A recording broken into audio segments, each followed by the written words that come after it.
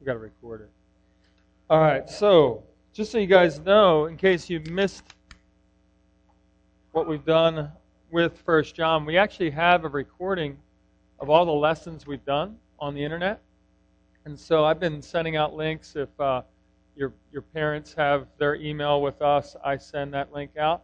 But if you want to be able to hear something that you missed, or check something out, or get your friend to listen to something because you're like, oh, you got to listen to this. You know, this is what God's Word says about this.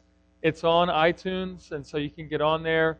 If you're not part of our Facebook group, let me know. If you're on Facebook and you're not part of the Overflow Junior High Facebook group, we can get you in there, and we send a link out that way also. So make sure you let me know, email me, text me, talk to me about it, and we'll get you on that list so that you can be part of that group and be able to hear these lessons even if you're not here. So that's pretty cool. Andrew asked if we could read those first two chapters. We just finished the first two chapters of 1 John. And so sometimes I tell you, hey, you need to read this book. You know, we're studying it all the way through May, through the first part of June. And you need to get yourself familiar with 1 John. Well, we just read almost half of the book. And it's really not that difficult, obviously. So if you get into the Word, read 1 John. Read it over and over and over again so that it just sticks to your heart and so that God can teach you and continue to work through the power of the Word. You know, we were talking, Andrew and Jared and I were talking over lunch the other day. We said, you know, there's a lot of gimmicks you can use when you're speaking. There's a lot of things you can use on stage to get people's attention and to impress people. There was a guy at the men's conference who had a leaf blower, and he had toilet paper on the end of it for some reason and shot toilet paper across the room from the leaf blower. And it was like, wow, that's pretty impressive. But you know what? I don't remember what in the world he was talking about. I have no idea why toilet paper shot across the room. I wish I could remember that, but all I remember was like toilet paper shooting 50 feet. Pretty cool. But I don't remember what he was talking about.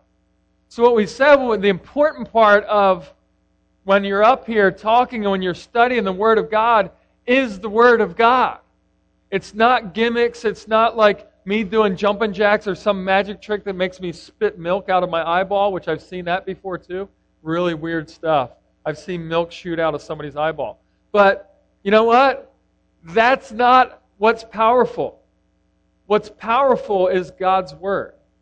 God's Word is powerful. It's sharper than any two-edged sword. It pierces to the heart of people when they hear it. Way better than any stupid gimmick that's out there. So it's important for you to read God's Word, to have that power. Quit messing with my sound, please, guys. I'm going to kick you out of the sound booth. Put it back the way it was. I see you giggling back there. That's my fault for letting 3 8th grade guys in the sound booth together. Could you keep your eye on them, please? Thanks. So anyway, we're starting in 1 John 3, but we do have a couple verses to finish up in 2 that are important, that kind of tie into chapter 3 as well. So let's look at chapter 2, verse 28 first of all. It's important for us to get that down before we move on to chapter 3. It's an interesting verse that's given here in 1 John 2:28. Find it here and we'll get it. 1 John 2:28 says, "And now, little children, abide in him, so that when he appears, we may have confidence and not shrink from him in shame at his coming." That's an interesting verse. We could spend the whole morning on that and really freak out. Because he is talking to believers here. He's saying, and now little children, remember this is an older guy speaking, an older pastor speaking to younger people, just like an older guy, me, speaking to younger people, you. And he's saying little children is his term he uses, but they're people who are Christians. And so it's important for us to understand that these are Christians that he's talking about. And what does he say? Abide in him so that when he appears we may have confidence and not shrink in shame at his coming. Go ahead and turn my monitors all the way off. turn the monitors all the way up for me. I get this feedback, and I don't like to hear myself talk too much. There is a concept in Scripture, and it's Andrew, can you get that? There we go. That's better. That's better. Man, we got problems in the sound booth. All right, so it's important for us to get this. What do you think he means by shrink in shame at his coming? Anybody have any idea? You're like, well, Tim, aren't I forgiven? If I trust Christ, aren't I a Christian? Aren't I going to heaven? Yes. But there's a time when Jesus Christ comes and there's judgment, where you stand before God Himself, Jesus, and you stand before Him and you answer for what you've done here on this earth.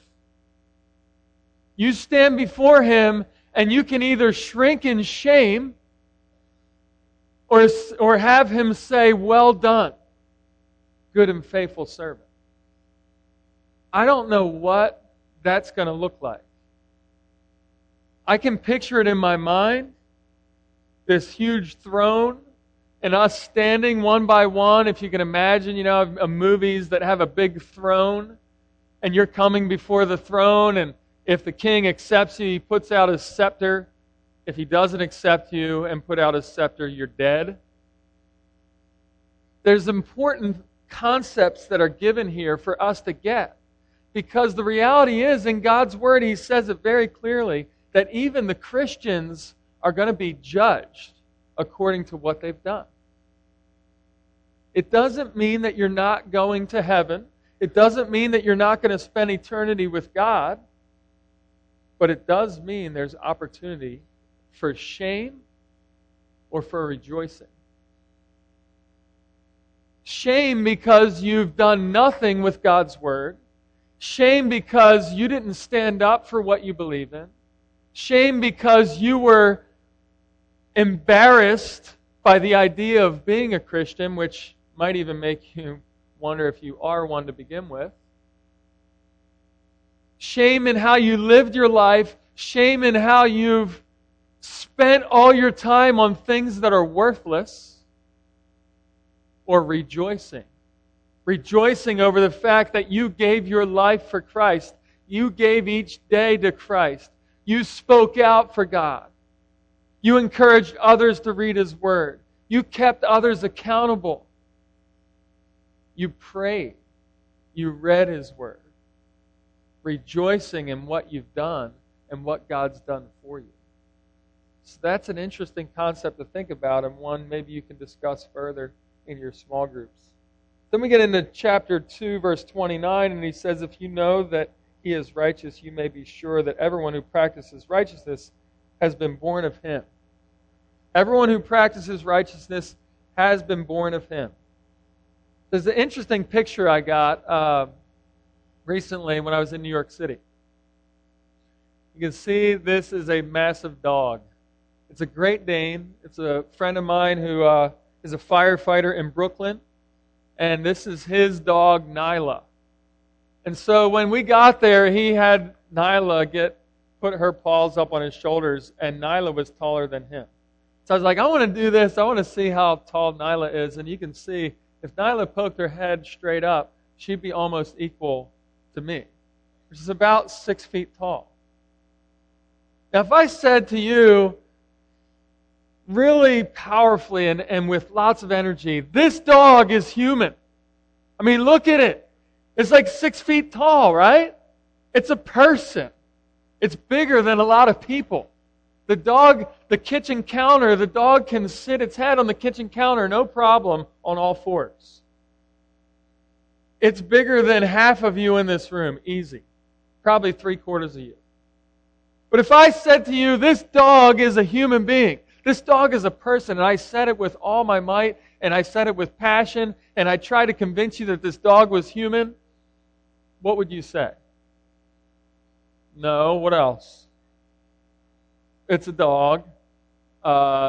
You're crazy, maybe? What's wrong with you?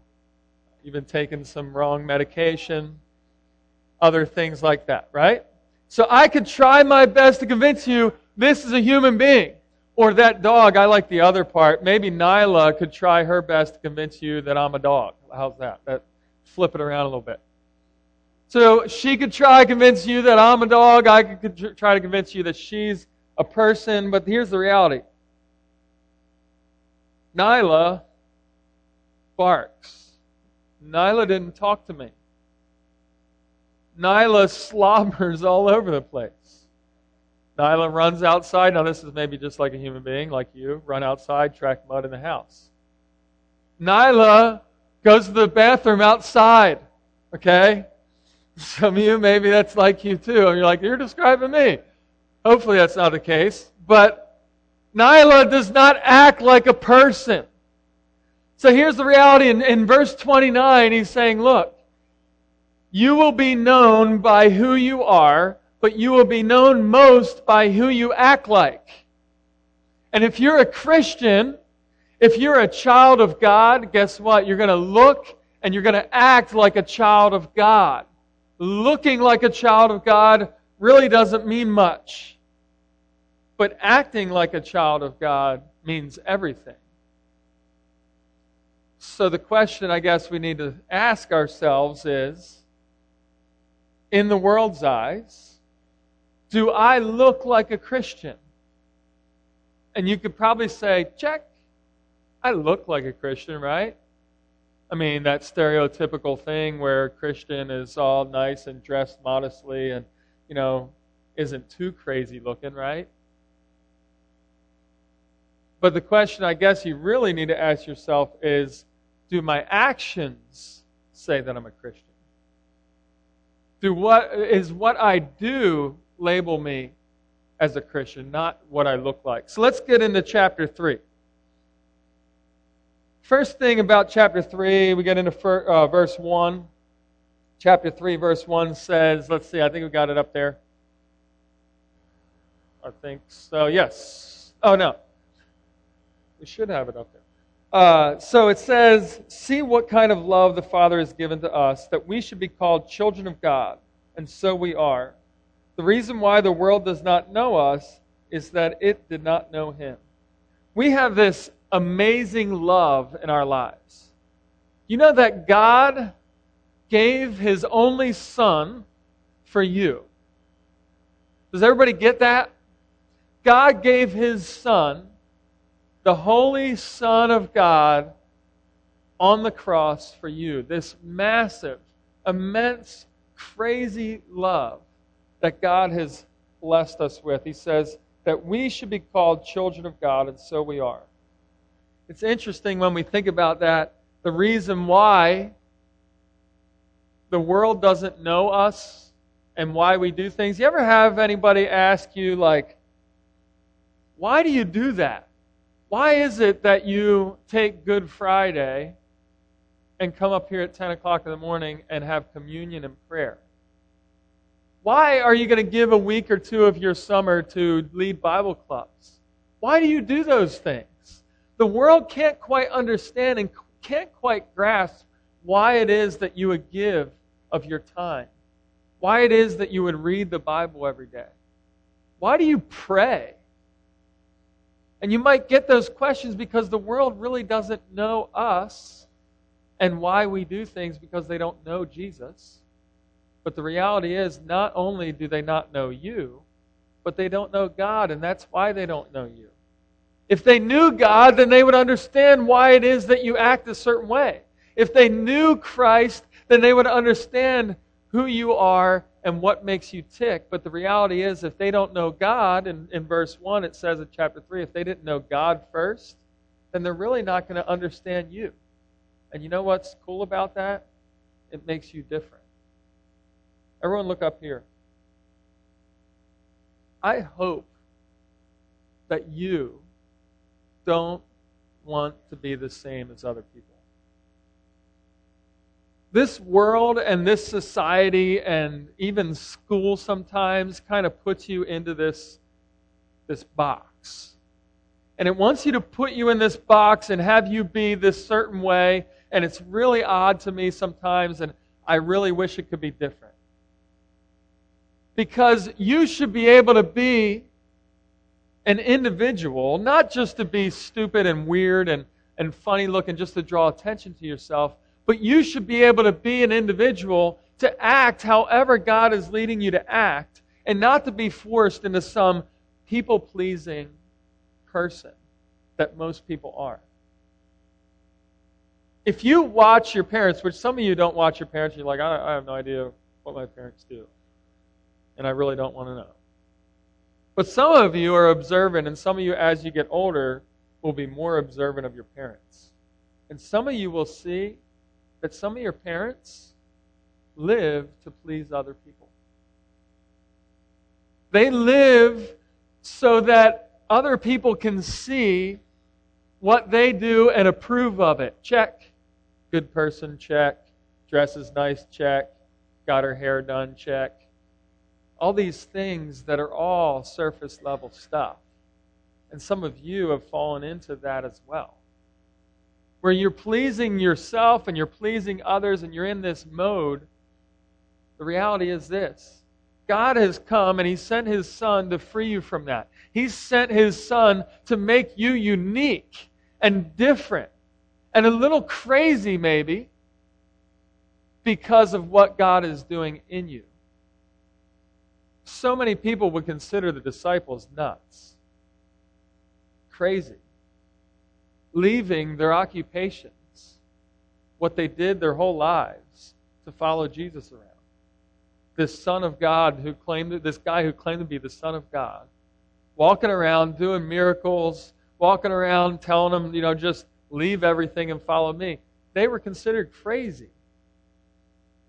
Yet we, for some reason, in Christian circles, consider ourselves that we need to work our best and try our best to fit in to what the world says. And the reality is this. What does that make you? That makes you just like everybody else. That makes you not an individual. That just makes you part of a group that really doesn't stand out. And God is calling you to a life that stands out. God is calling you to something different. And in this verse, He says the reason why the world does not know us is that it did not know Him. So sometimes the world is going to need to look at you and say, I don't really know what made you do that. I don't understand why you did that, but it's crazy and it's kind of cool too because you actually stand up for something. You actually make a difference. You actually give of your time for others. You actually consider others more important than yourselves. One way to not be known by the world because mostly everyone else is doing things for themselves. To please themselves, to make themselves look good, to puff themselves up. Look at me. And the reality is this. God calls us to something different. To consider others more important than ourselves. Philippians chapter 2. It's powerful. So we have this massive love that God's given us. And number 2, we have real change. Verse 2. Verse 2. I think we're up here. Look on the slides. I think we're a little bit behind on the slides there. There we go. Massive love. Romans 8, 38 and 39. For I am sure that neither death, nor life, nor angels, nor rulers, nor things present, nor things to come, nor powers, nor height, nor depth, nor anything else in all creation will be able to separate us from the love of God in Christ Jesus our Lord. Look at that. Look at those verses. If you can't grasp that this love is amazing and massive by reading this, then you might be blind or you might be half asleep. Look at that. Neither death or life, angels, rulers, powers, things present, things to come, height and depth, nothing can separate you from this massive love that God has given to you. Nothing, not even death, not even life, can separate you from this massive love. And then when we think about real change in verse 2, although we are like Christ through His work on the cross, we will not be changed completely until we see Him face to face. Verse 2 says, Beloved, we are God's children now, and what we will be has not yet appeared. But we know that when He appears, we shall be like Him, because we shall see Him as He is. So let's check that out there. You guys got it there? There we go. Let's look here. Real change. For now we see in a mirror dimly, but then face to face. Now I know in part, then I shall know fully, even as I have been fully known. Philippians 3:21, who will transform our lowly body to be like his glorious body by the power that enables him even to subject all things to himself. Look at that top verse there. We see very dimly. Anybody have any idea what that means, that top verse, that we see very dimly? What does that mean? Anybody have any idea? Anybody? Think. Yes, sir.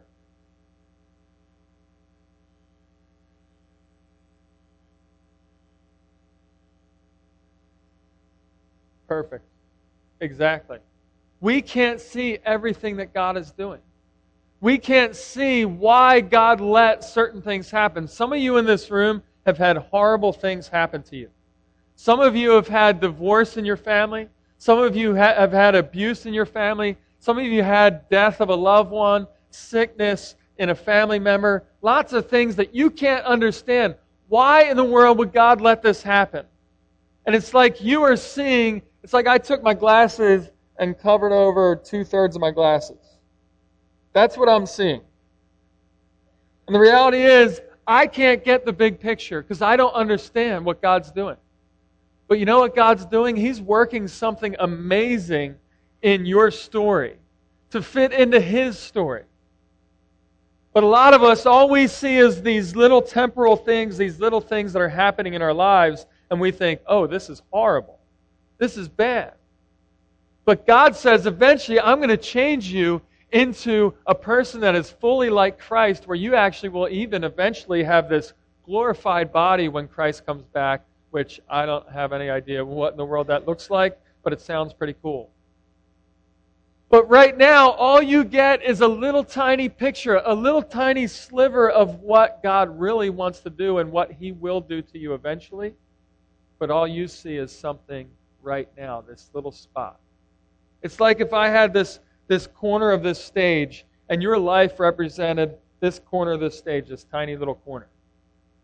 And there were all these things that God wanted to do. The rest of the story of your life goes all the way down to the end of the stage, but all you can see is that.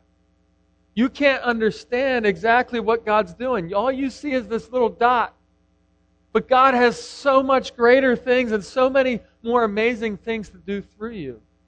But all you can see dimly. But then, look what He says, face to face.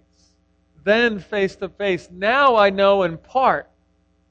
Then I shall know fully, even as I have been fully known. So right now, you only know a little.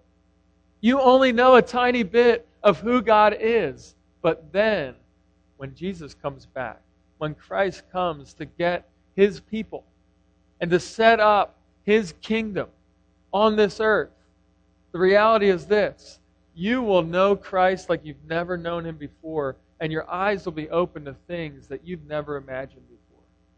And it sounds very mystical and crazy and kind of weird, and you know the cool thing about it? It is.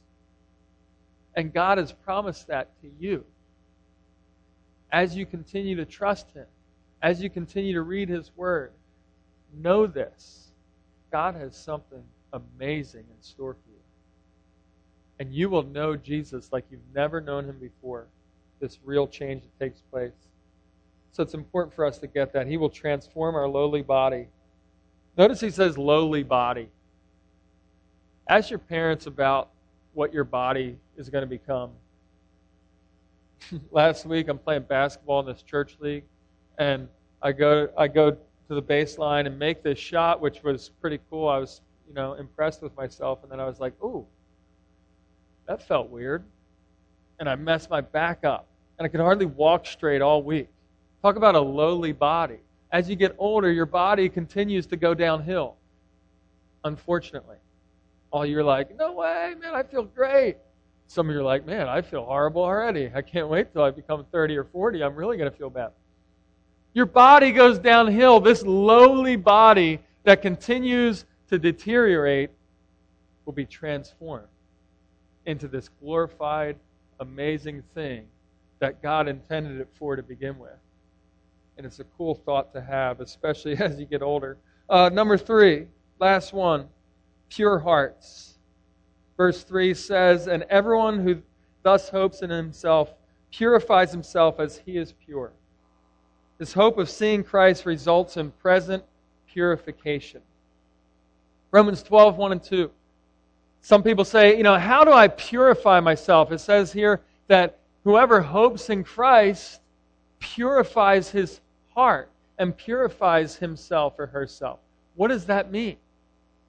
I take a shower every day. Is that what he's talking about? Purify yourself. Clean yourself up, right? No, he's saying purifying the inside, the heart, who you really are. Romans 12, 1 and 2 is a great answer to the question, how do I purify myself? What does this mean? What is John even talking about here? Romans 12, 1 and 2, I appeal to you, therefore, brothers, by the mercies of God, to present your bodies as a living sacrifice, holy and acceptable to God, which is your spiritual worship. Do not be conformed to this world, but be transformed by the renewal of your mind, that by testing you may discern what is the will of God, what is good and acceptable and perfect. Purifying yourself means giving your life over to God, letting Him have what is rightfully His, and abiding in the Word. Notice what it says. Being transformed by the renewal of your mind. The renewal of your mind comes from reading the Word. The Word of God washes your mind clean. The Word of God gets your mind out of the gutter. The Word of God, as you abide in it, changes you, purifies you, cleanses you of sin, and helps you be clean. I think there's 2 other verses on that. Psalm 139, I think, up there. Yes or no?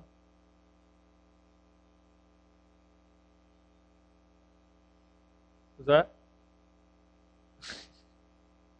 It's frozen. Psalm 139, 23 and 24, and 2 Timothy 2:22 are awesome verses that I will look up for you since our wonderful PowerPoint's frozen. Psalm 139. Signal searching.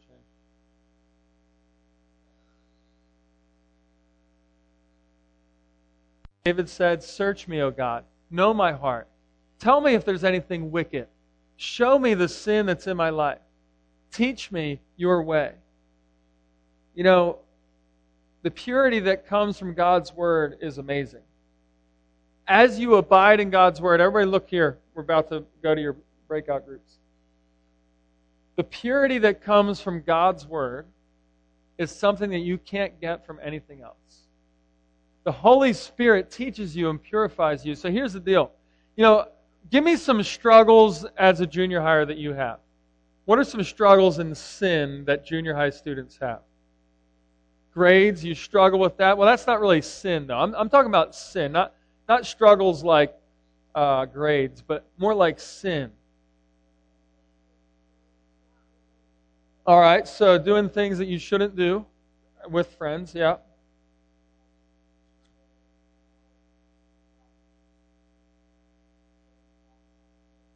All right, so disobeying your parents, that's a tough one, yep. All right, yeah, trying to impress people with things that really aren't things that glorify God. Bullying, things like putting someone else down, making yourself feel good by putting someone else down, bullying them, yes. Yeah, glorifying God with your mouth versus cursing, saying things that dishonor God, yes. Yeah, like cliques and things like that, gossiping, making people feel bad that they're not in your group. There's a lot of different sins that take place. I could name a few that you may be too embarrassed to name. Boys especially, purity, the things that you look at with your eyes. The things that you observe, whether it's on the internet, on movies. Girls, the things that you say. The things that you think about. The things that you do with the opposite sex someday when you start dating. Those things are a struggle. Those things are things that you will face if you don't already face them shortly. Some of you 5th graders are like, oh, they still have cooties. Yes. Hopefully you'll think that for a long, long time. Because especially you girls, please just stay away from boys for a long time. At least till you're in college. At least. All right, at least till you're 30. I have 2 girls. I don't want them dating till they're 30. So, it's important for us to think about this because purifying ourselves needs to happen every day. Purifying yourselves needs to happen every day. And the theme of this book, does anybody get the theme of this book? It's how many letters? 5 letters. Starts with A. Let me hear it. Abide. Abide. You know that I struggled just like you did. I know I'm older now, but when I was in junior high, when I was in 5th or 8th grade, I struggled like crazy, like you guys do, with sin. With talking back to my parents, saying things about them behind their back, yelling at them, arguing with them.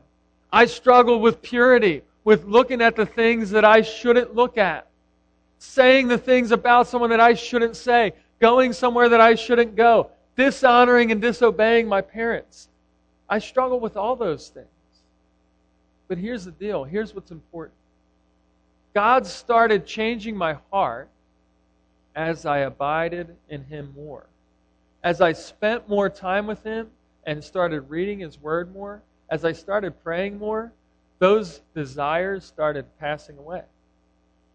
Those desires to do the things that were not right and were sinful, it didn't mean they weren't there anymore, but they started to lose their grip on my heart. They started to lose their grip on my soul. And I was able to see that God could give me victory. So let's pray together and ask God for that. Lord God, I pray that we will abide in You. I pray that we will focus on You and glorify You in all we do, to see that You have given us this massive love. And our response is purity. Our response is giving our lives to You as a living sacrifice, pure and holy before You. Bless our time in our groups today. In Your name we pray. Amen.